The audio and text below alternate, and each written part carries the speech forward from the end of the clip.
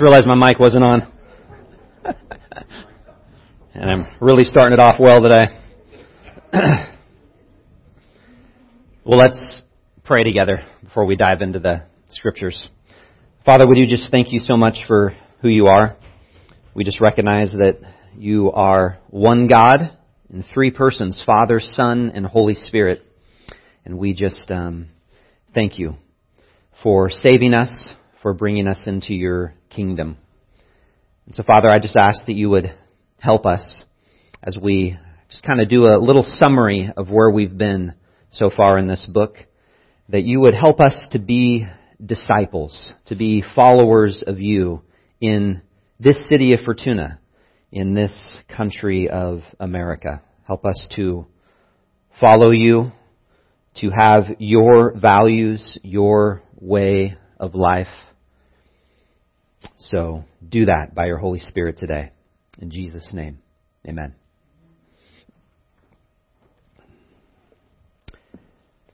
So one of the dangers of being a Christian in American evangelicalism is that we can be prone to think of Christianity in the past tense. And here's what I mean. Those of us who are raised on things like sinners' prayers, altar calls, sign a card declarations of the Christian faith can forget that following Jesus isn't just a faith moment in the past that you point to your Christian birthday, but it's a life. It's a lifestyle of following Jesus. We're called to discipleship. In other words, we're to be learners of the words and ways of Jesus. A disciple. A learner of the words and ways of Jesus. And so no, we are not saved by discipleship, but we are saved for discipleship. And so we need to remember that we should think of ourselves not only as believers in Jesus, but followers of Jesus. And so one of the things that Paul has been doing in his letter to Corinth is teaching the church community in that city how to follow Jesus in their city. He does it through encouraging them. He does it through rebuking them. He does it by modeling for them how to follow Jesus in a pagan and unbelieving society. And so we too can discover how to be a disciple of Jesus in our city of Fortuna, in our county of Humboldt, in our country of America.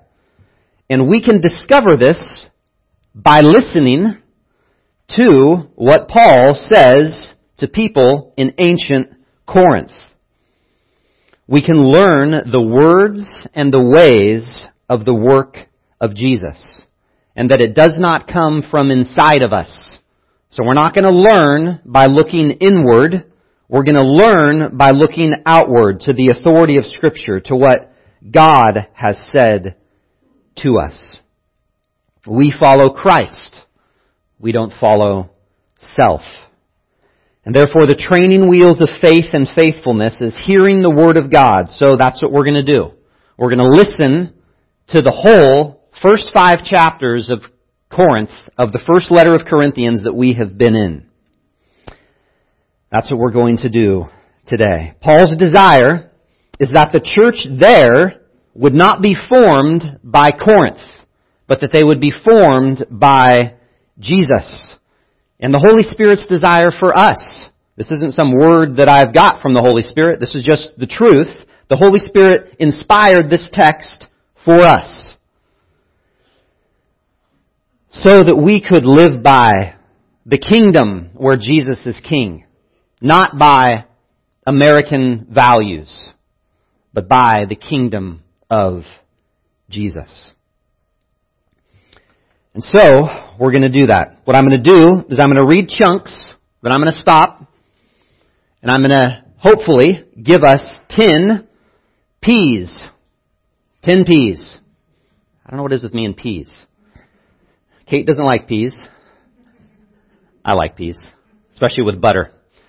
But we're going to do 10 P's, and I'm going to try to contrast them with some things that we may believe in America, some things that we're being formed by.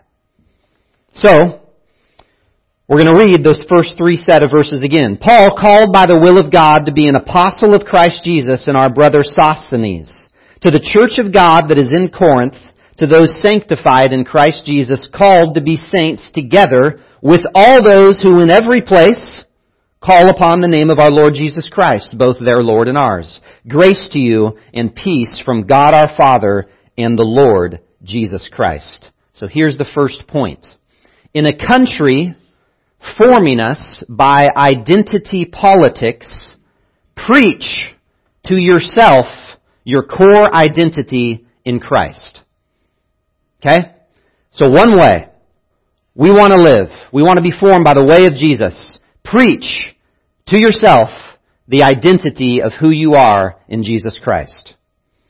Don't get formed by pitting all different various forms of identity right now that we see in our political world, in our life, in our education system. Don't get all hung up on that. There can be reasons at times for that to address particular situations. But we need to know that we are Christ's. That is our identity. And so Paul starts telling them, this is who you are.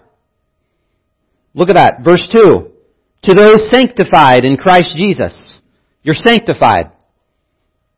Remember who he's speaking to. Corinthians, you're sanctified.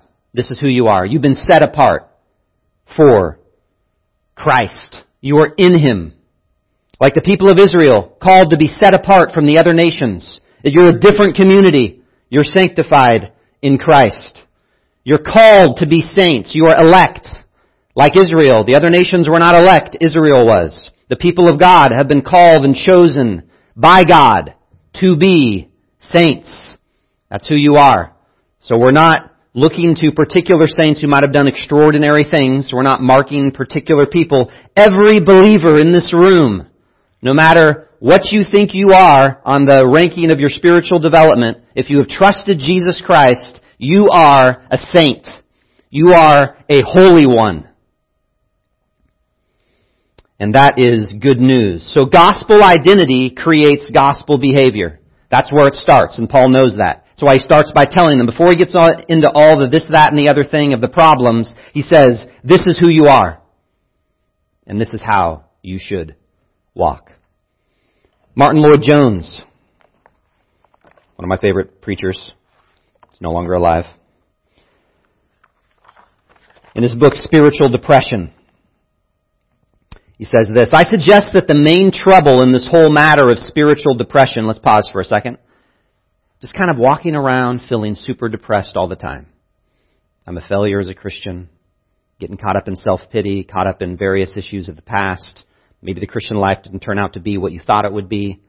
And what he says is, I suggest that the main trouble in this whole matter of spiritual depression, in a sense, is this, that we allow ourself to talk to us instead of talking to ourself. Am I just trying to be deliberately paradoxical? Far from it. This is the very essence of wisdom in this matter. Have you realized that the most of your unhappiness in your life is due to the fact that you are listening to yourself instead of talking to yourself?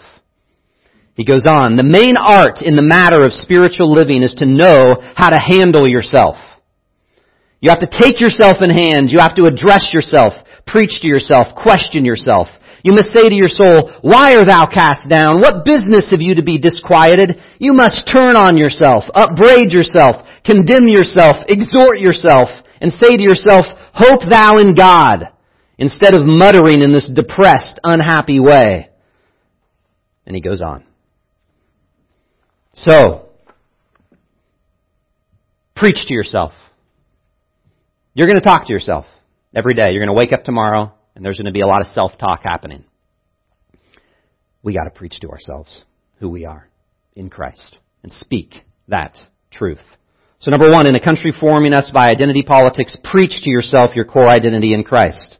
Verse 4, I give thanks to my God always for you because of the grace of God that was given you in Christ Jesus, that in every way you were enriched in Him in all speech and all knowledge, even as the testimony about Christ was confirmed among you, so that you are not lacking in any gift as you wait for the revealing of our Lord Jesus Christ, who will sustain you to the end, guiltless in the day of our Lord Jesus Christ. God is faithful, by whom you were called into the fellowship of His Son, Jesus Christ, our Lord. So, in a country forming us with outrage, practice gratitude. Verse 4, I give thanks to my God always for you. Again, remember who he's talking to. How can he say that? I give thanks to my God always before you. Paul practices gratitude. He starts with gratefulness. And we should too. Our gratitude should be said out loud to people. Our homes should be places of gratitude. God help us. Our churches should be places of thankfulness. Not quiet, but loud. Even Paul could thank the mess of the church in Corinth and say, I always thank my God for you. So, even right now, Brad, thank you for all the work that you do here. You do things behind the scenes all the time. Finances, building, meeting organization, we are thankful for it. Thank you. We need to be a place that practices gratitude. That will be counterculture. Our culture is filled with outrage and anger. Every day there's something new to be upset about. We should be thankful. And our diet needs to be watchful of your intake of outrage. And we need to exhale gratitude. Verse 10, I appeal to you, brothers, by the name of our Lord Jesus Christ, that all of you agree and that there be no divisions among you, but that you be united in the same mind and the same judgment. For it has been reported to me by Chloe's people that there is quarreling among you, my brothers. What I mean is this, that each of you says, I follow Paul, or I follow Apollos, or I follow Cephas, or I follow Christ. Is Christ divided? Was Paul crucified for you, or were you baptized in the name of Paul? I thank God that I baptized none of you except Crispus and Gaius, so that no man may say that you were baptized in my name. I did baptize also the household of Stephanas. Beyond that, I do not know whether I baptized anyone else. For Christ did not send me to baptize, but to preach the gospel, and not with words of eloquent wisdom, lest the cross of Christ be emptied of its power.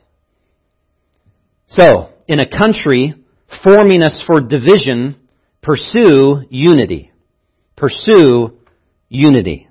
Verse 10, that you, all of you agree, and that there be no divisions among you. Unity is not optional.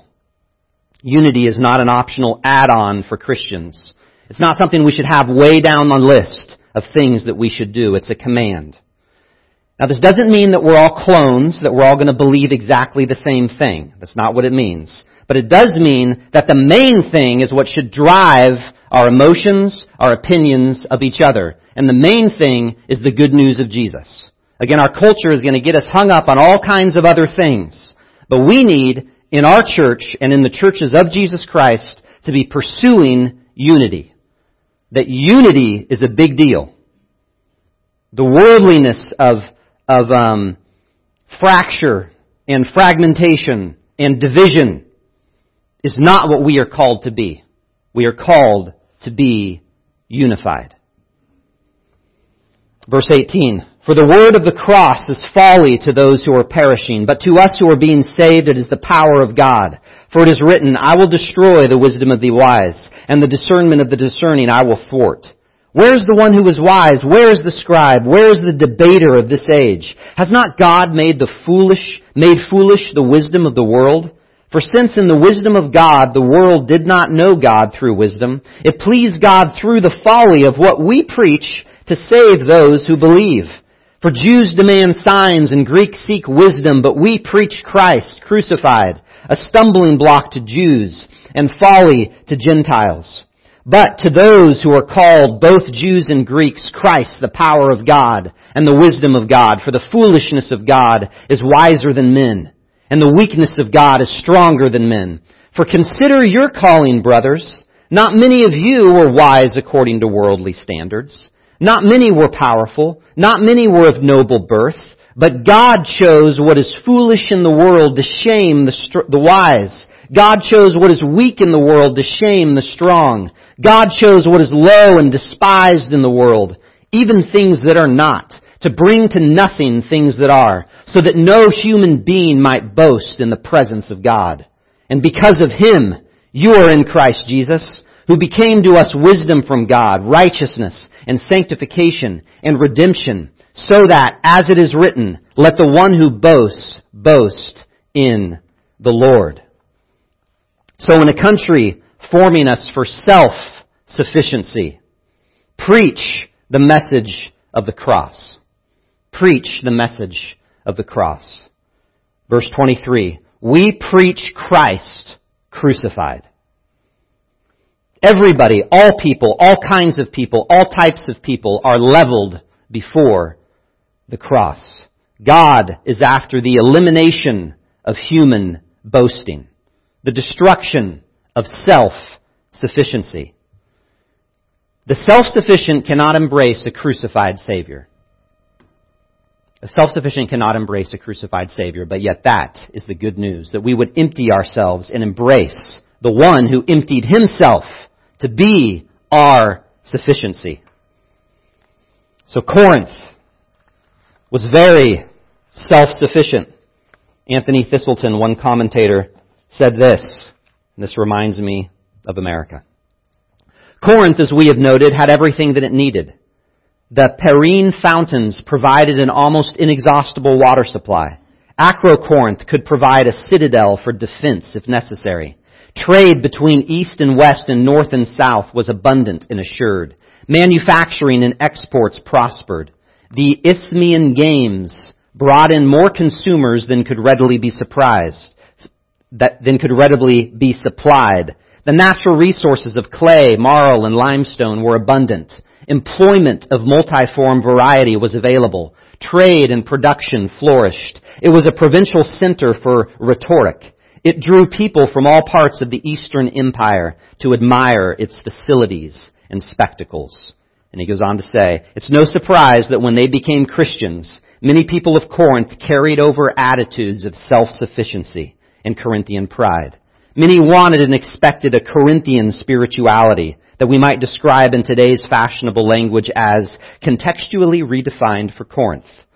Paul has spoken of wisdom, knowledge, spirit, spiritual, free, and saved. All these terms, it seems, became redefined to match a Corinthian understanding and context. Hence, in several parts of the epistle, Paul redefines them again in accordance with the received apostolic gospel. They were self-sufficient. Why were they self-sufficient? Because they had everything. So then they tried to take the Bible, the gospel, and kind of coat it with Corinthian self-sufficiency. We can do the same thing. We need to preach and believe the message of the cross. Chapter 2. And I, when I came to you, brothers, did not come proclaiming to you the testimony of God with lofty speech or wisdom, for I decided to know nothing among you except Jesus Christ and Him crucified. And I was with you in weakness and in fear and much trembling. And my speech and my message were not in plausible words of wisdom, but in demonstration of the Spirit and of power, so that your faith might not rest in the wisdom of men, but in the power of God. Yet among the mature we do impart wisdom, although it is not a wisdom of this age or of the rulers of this age who are doomed to pass away. But we impart a secret and hidden wisdom of God, which God decreed before the ages for our glory. None of the rulers of this age understood this. For if they had, they would not have crucified the Lord of glory. But as it is written, what no eye has seen, nor ear heard, nor the heart of man imagined, what God has prepared for those who love Him. These things God has revealed to us through the Spirit. For the Spirit searches everything, even the depths of God. For who knows a person's thoughts except the spirit of that person which is in him? So also no one comprehends the thoughts of God except the Spirit of God. Now we have received not the spirit of the world, but the Spirit who is from God, that we might understand the things freely given us by God. And we impart this in words, not taught by human wisdom, but taught by the Spirit, interpreting spiritual truths to those who are spiritual. The natural person does not accept the things of the Spirit of God, for they are folly to him. And he is not able to understand them because they are spiritually discerned. The spiritual person judges all things, but is himself to be judged by no one. For who has understood the mind of the Lord so as to instruct him? But we have the mind of Christ. So, in a country of rising atheism and scientific reductionism, press into the Spirit. Press into the Spirit. Chapter 2, verse 4. In demonstration of the Spirit and of power. We talked about this a few weeks ago. We live in a disenchanted world where the supernatural is struck from everything, especially in the West. And we are called and to call out to God for the, dare I say, enchantment of the Spirit. We need supernatural power. Not that just comes from standing up here and preaching. It comes through the vehicle of the gospel, but the Spirit must blow upon it. He must enliven it. And so we live in a world that reduces everything to just a scientific explanation, to just raw material, chemicals in the brain, bodies, everything flattened. That is a false view of the world. And we need to be reminded, even in our churches, sometimes we can be so focused on text and exegesis and knowing the Bible, and if absolutely we must be, that's our calling, but we also must know we need the Holy Spirit to show up in a demonstration and power, to bring actual real change. So we, to fight what we see in our country, we got to say, God, would you come? Holy Spirit, would you come? Would you change us and bring real power and change areas in my life that need change? God, would you show up? Would you heal people's bodies? God, would you show up? Would you save their souls? That people would turn from sin to Jesus Christ. And so it's not just explanation, it's demonstration. So press into the Spirit. Chapter 3. But I, brothers, could not address you as spiritual people, but as people of the flesh, as infants in Christ. I fed you with milk, not solid food, for you were not ready for it. And even now you are not ready. For you are still of the flesh. For while there is jealousy and strife among you, are you not of the flesh and behaving only in a human way? For when one says, I follow Paul, and another, I follow Apollos, are you not being merely human? What then is Apollos? What is Paul? Servants through whom you believed as the Lord assigned to each. I planted, Apollos watered, but God gave the growth. So neither he who plants nor he who waters is anything, but only God who gives the growth. He who plants and he who waters are one, and each will receive his wages according to his labor. For we are God's fellow workers. You are God's field, God's building. According to the grace of God given to me, like a skilled master builder, I laid a foundation, and someone else is building upon it. Let each one take care how he builds upon it. For no one can lay a foundation other than that which is laid, which is Jesus Christ. Now if anyone builds on the foundation with gold, silver, precious stones, wood, hay, straw, each one's work will become manifest, for the day will disclose it. Because it will be revealed by fire, and the fire will test what sort of work each one has done. If the work that anyone has built on the foundation survives, he will receive a reward. If anyone's work is burned up, he will suffer loss, though he himself will be saved, but only as through fire. Do you not know that you are God's temple, and that God's Spirit dwells in you? If anyone destroys God's temple, God will destroy him. For God's temple is holy, and you are that temple. Let no one deceive himself. If anyone among you thinks that he is wise in this age, let him become a fool that he may become wise. For the wisdom of this world is folly with God. For it is written, He catches the wise in their craftiness. And again, the Lord knows the thoughts of the wise, that they are futile. So, let no one boast in men. For all things are yours, whether Paul or Apollos or Cephas or the world or life or death or the present or the future, all are yours, and you are Christ's, and Christ is God's. So, in a country tyrannized by time and avoiding death, be present in all you have in Christ. Verse 3:21.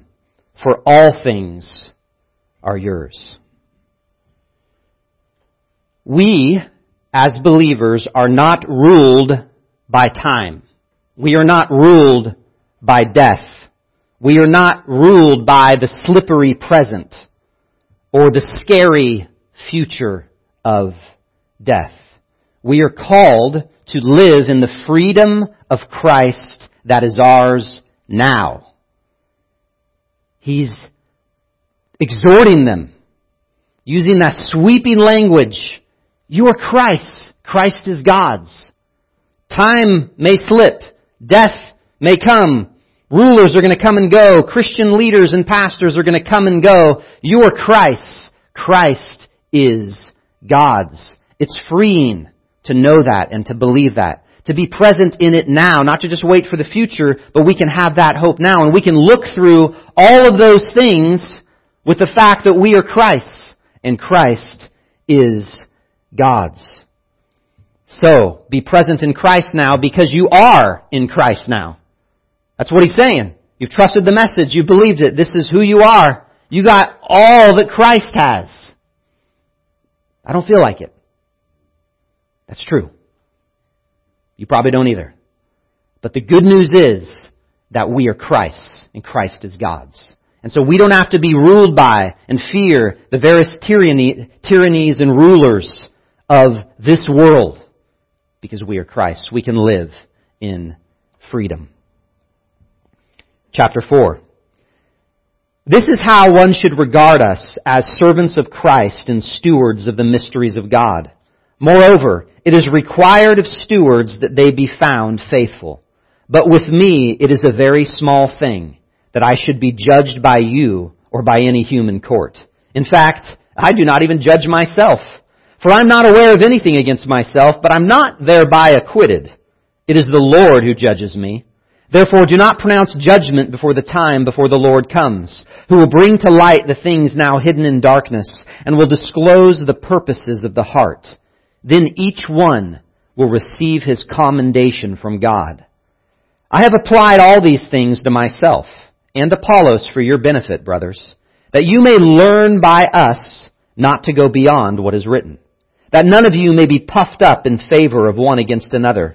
For who sees anything different in you? What do you have that you did not receive? If then you received it, why do you boast as if you did not receive it? Already you have all you want. Already you have become rich. Without us you become kings. And would that you did reign, so that we might share the rule with you.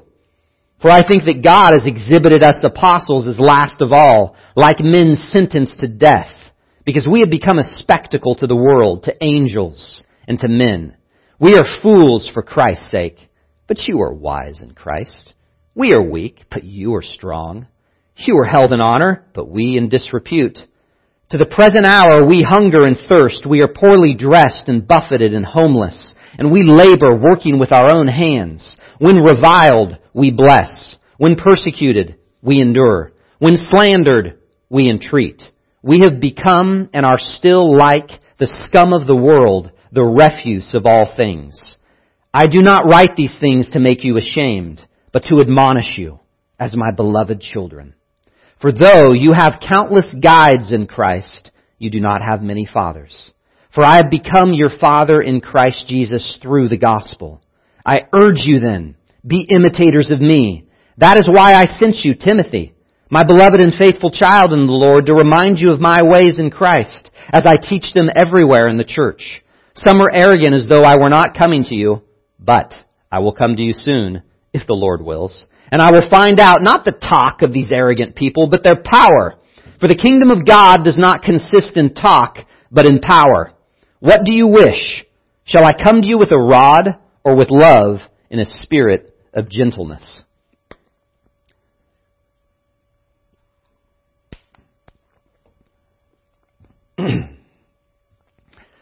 So in a country formed by self-promotion, practice the cross that you preach. Practice the cross that you say you believe in. 4:16. He says, be imitators of me. And of course, be imitators of me as I imitate Christ. What does what does Paul imitate? The cross of Christ. What's his way of life? It's seen through the lens of the cross. We are people of the cross. We should look like, in one sense, the cross. We crucify the values of the world that are still at war within us. We put them to death. And by the resurrection, we live by the Spirit. We want to be formed by these things. And so we need to practice the cross that we preach and say that we believe. Christ is our model. We should imitate Him by His grace and by His Spirit. Chapter 5. It is actually reported that there is sexual immorality among you, and of a kind that is not tolerated even among pagans. For a man has his father's wife, and you are arrogant. Ought you not rather to mourn? Let him who has done this be removed from you. For though absent in body, I am present in spirit, and as if present, I have already pronounced judgment on the one who did such a thing. When you are assembled in the name of the Lord Jesus, and my spirit is present with the power of our Lord Jesus, you are to deliver this man to Satan for the destruction of the flesh, so that his spirit may be saved in the day of the Lord. In a country filled with self-righteous judgment, pronounce judgment on those inside the church, not outside the church. Chapter 5, verse 3, I have already pronounced judgment. Judgment begins with the house of God. That's where judgment starts. Our culture loves to blame the other outside group. So I have my identity. When somebody on the other side of the identity does something that I don't like, I blame them. I pronounce judgment upon them. We live in a world that is saturated with judgment and moralism, and it's happening more and more. And the moralism happens on the right, and the moralism happens on the left. And we pronounce judgment on the other. That is not our way of life. That is not what we do. Now, to be clear, there is a sense in which the gospel goes forth, all are called to repent, all are under judgment, so we do pronounce, hey, judgment's coming, repent and trust Jesus. But the focus for the church must start with inside and not just be railing against everything that's happening outside. One, it's annoying, and two, it just looks really bad about who Jesus Christ is and who we are to be as His people. We should be more, in a sense, strict with ourselves than those on the outside. So, we need to be careful with that. We must start within. We must beware of practicing our righteousness before other people and publicly displaying all of our great goodness and how bad those on the outside are. And remind ourselves, hey, the issues that we have in our church, we should deal with. We should deal with. Verses 6 through 13. Your boasting is not good. Do you not know that a little leaven leavens the whole lump? Cleanse out the old leaven that you may be a new lump, as you really are unleavened. For Christ, our Passover lamb, has been sacrificed. Let us therefore celebrate the festival, not with the old leaven, the leaven of malice and evil, but with the unleavened bread of sincerity and truth. I wrote to you in my letter not to associate with sexually immoral people. Not at all meaning the sexually immoral of this world, or the greedy, and swindlers, or idolaters, since then you would need to go out of the world.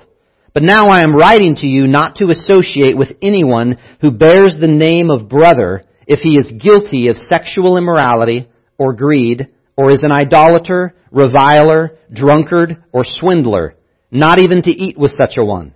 For what have I to do with judging outsiders? Is not those inside the church whom you are to judge? God judges those outside. Purge the evil person from among you. In a country quick to speak, purge revilers from the church and cleanse reviling from your life. Note that Paul, in that little section, though the context is mainly about sexual immorality, Paul is not just concerned with what's happening with the sexual organs of the people in the church. He's concerned with another organ, the tongue. And he's talked about the tongue a ton in the beginning of 1 Corinthians. Reviling.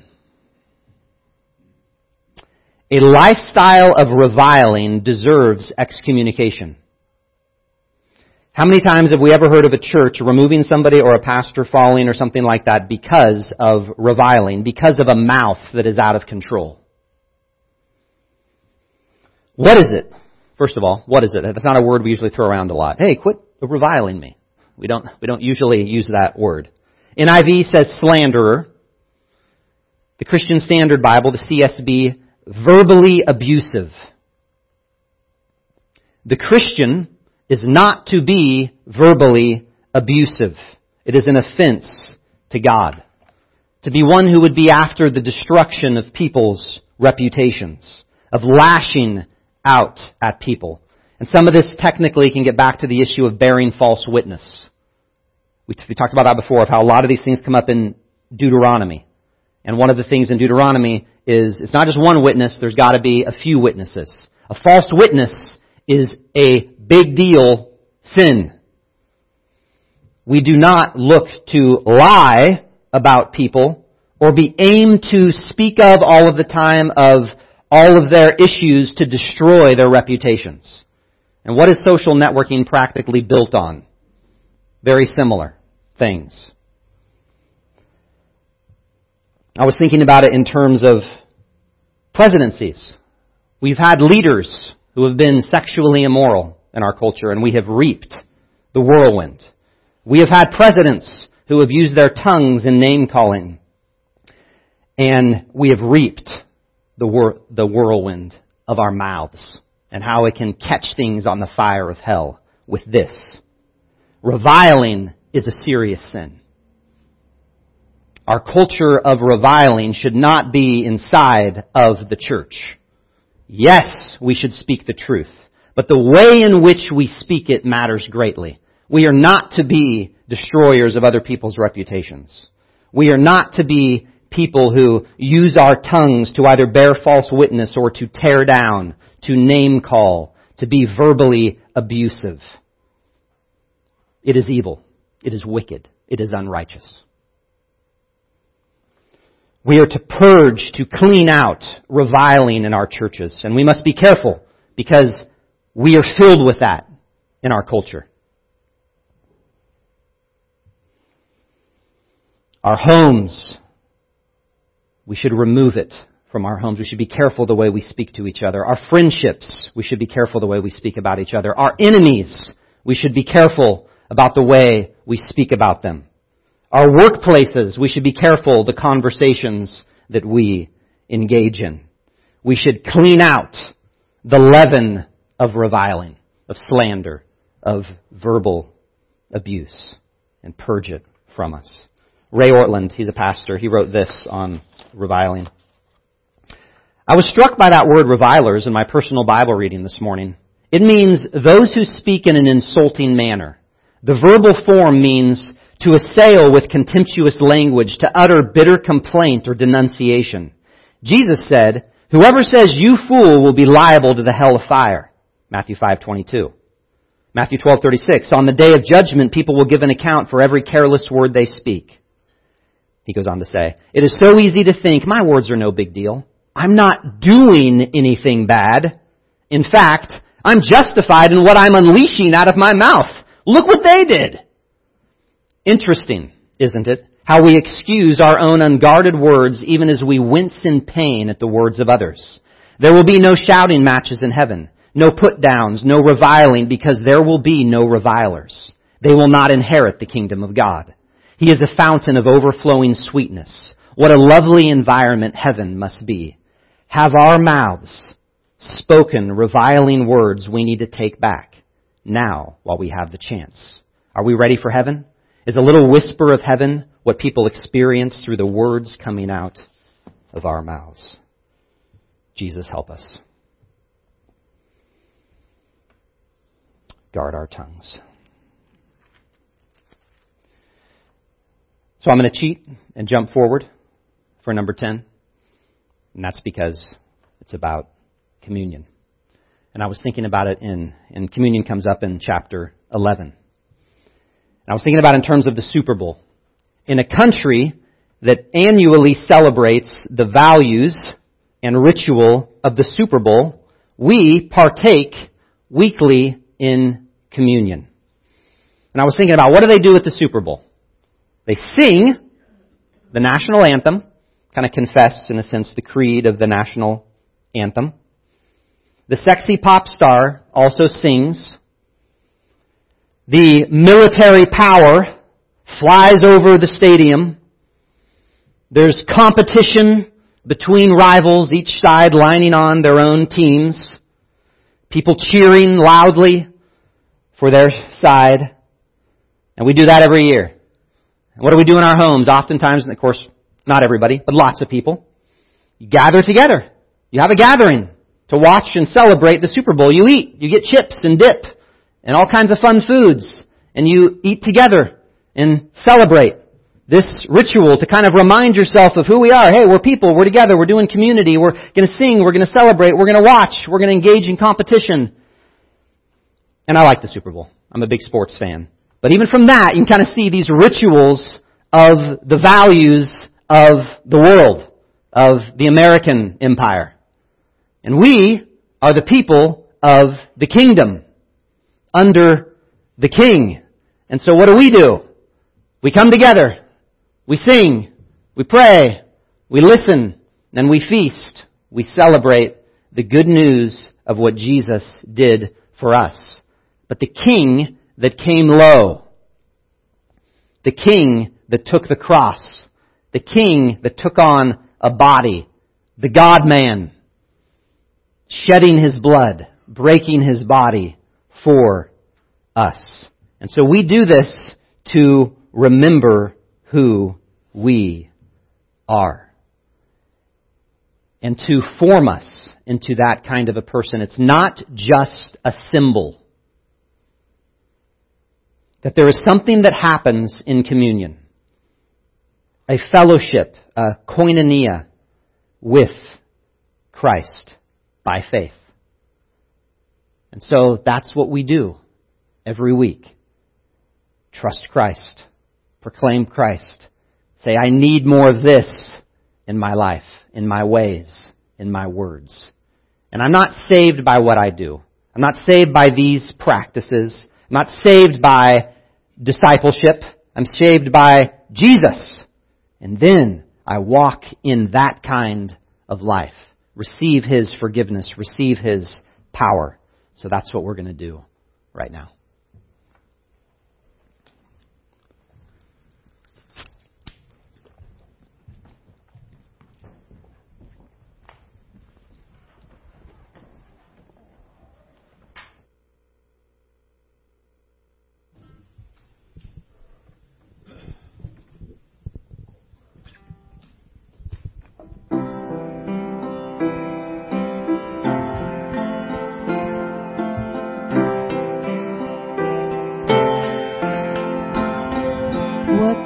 Of grace is Jesus my Redeemer.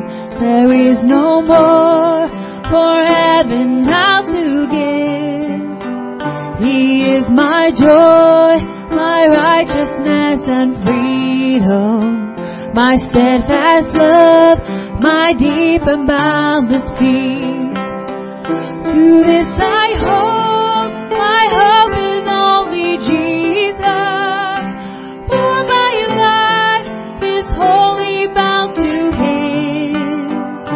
Oh, how strange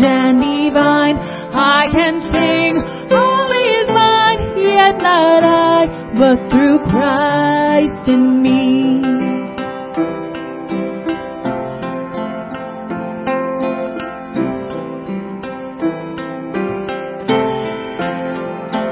Night is dark, but I am not forsaken. For by my side, the Savior, He will stay. I labor on in weakness and rejoicing. For in my need, His power is displayed. To thy hope, my shepherd, while He fed me. Through the deepest valley He will lead. Oh, the night has been won, and I shall overcome. Yet not I, but through Christ in me.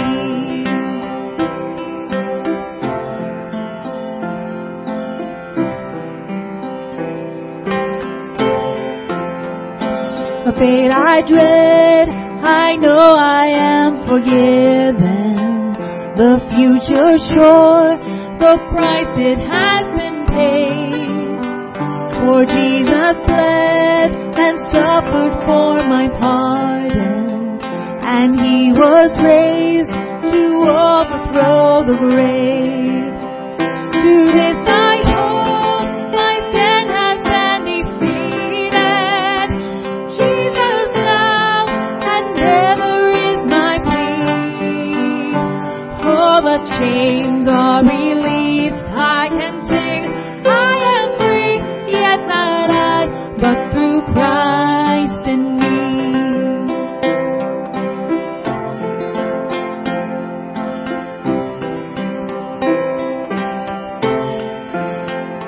With every breath, I long to follow Jesus, for He has said that He will bring me home. And day by day, I know He will renew me, until I stand with joy before the throne.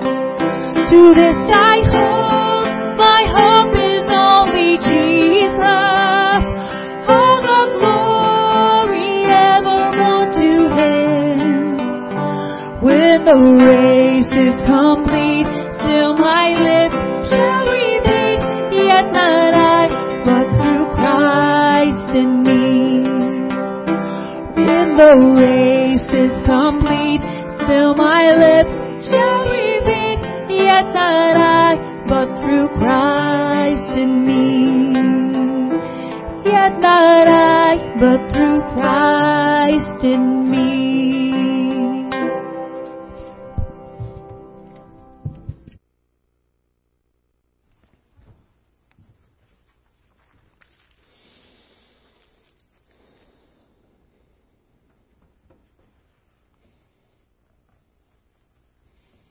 So what are the things that Jesus said when He was crucified? Father, forgive them, for they know not what they do. When He was reviled, He blessed. And so we celebrate what He has done for us by reminding ourselves of His work. 1 Corinthians 11:23. For I received from the Lord what I also delivered to you, that the Lord Jesus, on the night when He was betrayed, took bread. And when He had given thanks, He broke it and said, "This is my body, which is for you. Do this in remembrance of me."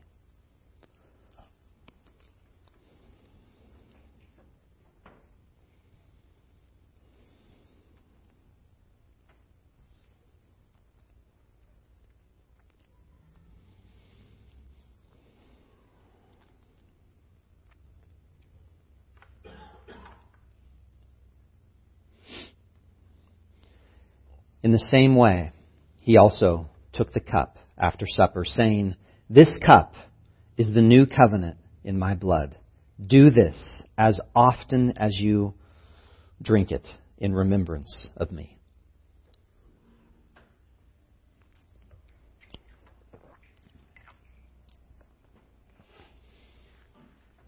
For as often as you eat this bread and drink the cup, you proclaim the Lord's death until He comes. Amen.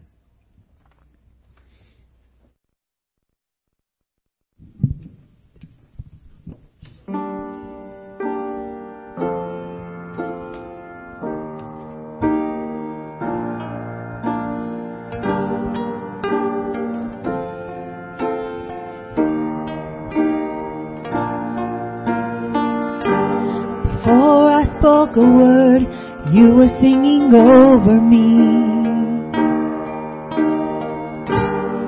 You have been so, so good to me. Before I took a breath, you breathed your life in me. You have been so, so kind to me. Oh, the overwhelming, never-ending, reckless love of God. Oh, it chases me down, fights till I'm found, leaves the 99. I couldn't earn it, and I don't deserve it. Still, you give yourself away. Oh, the overwhelming, never-ending, reckless love of God.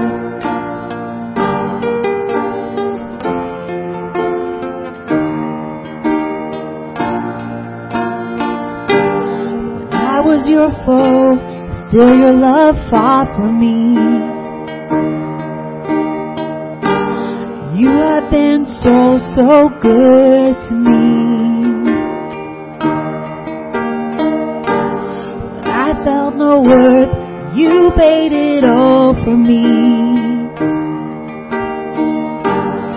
You have been so, so kind to me. Oh, the overwhelming, never-ending, reckless love of God. Oh, it chases me down, fights till I'm found, leaves the 99. And I couldn't earn it, and I don't deserve it. Still, you give yourself away. Oh, the overwhelming, never-ending, reckless love of God.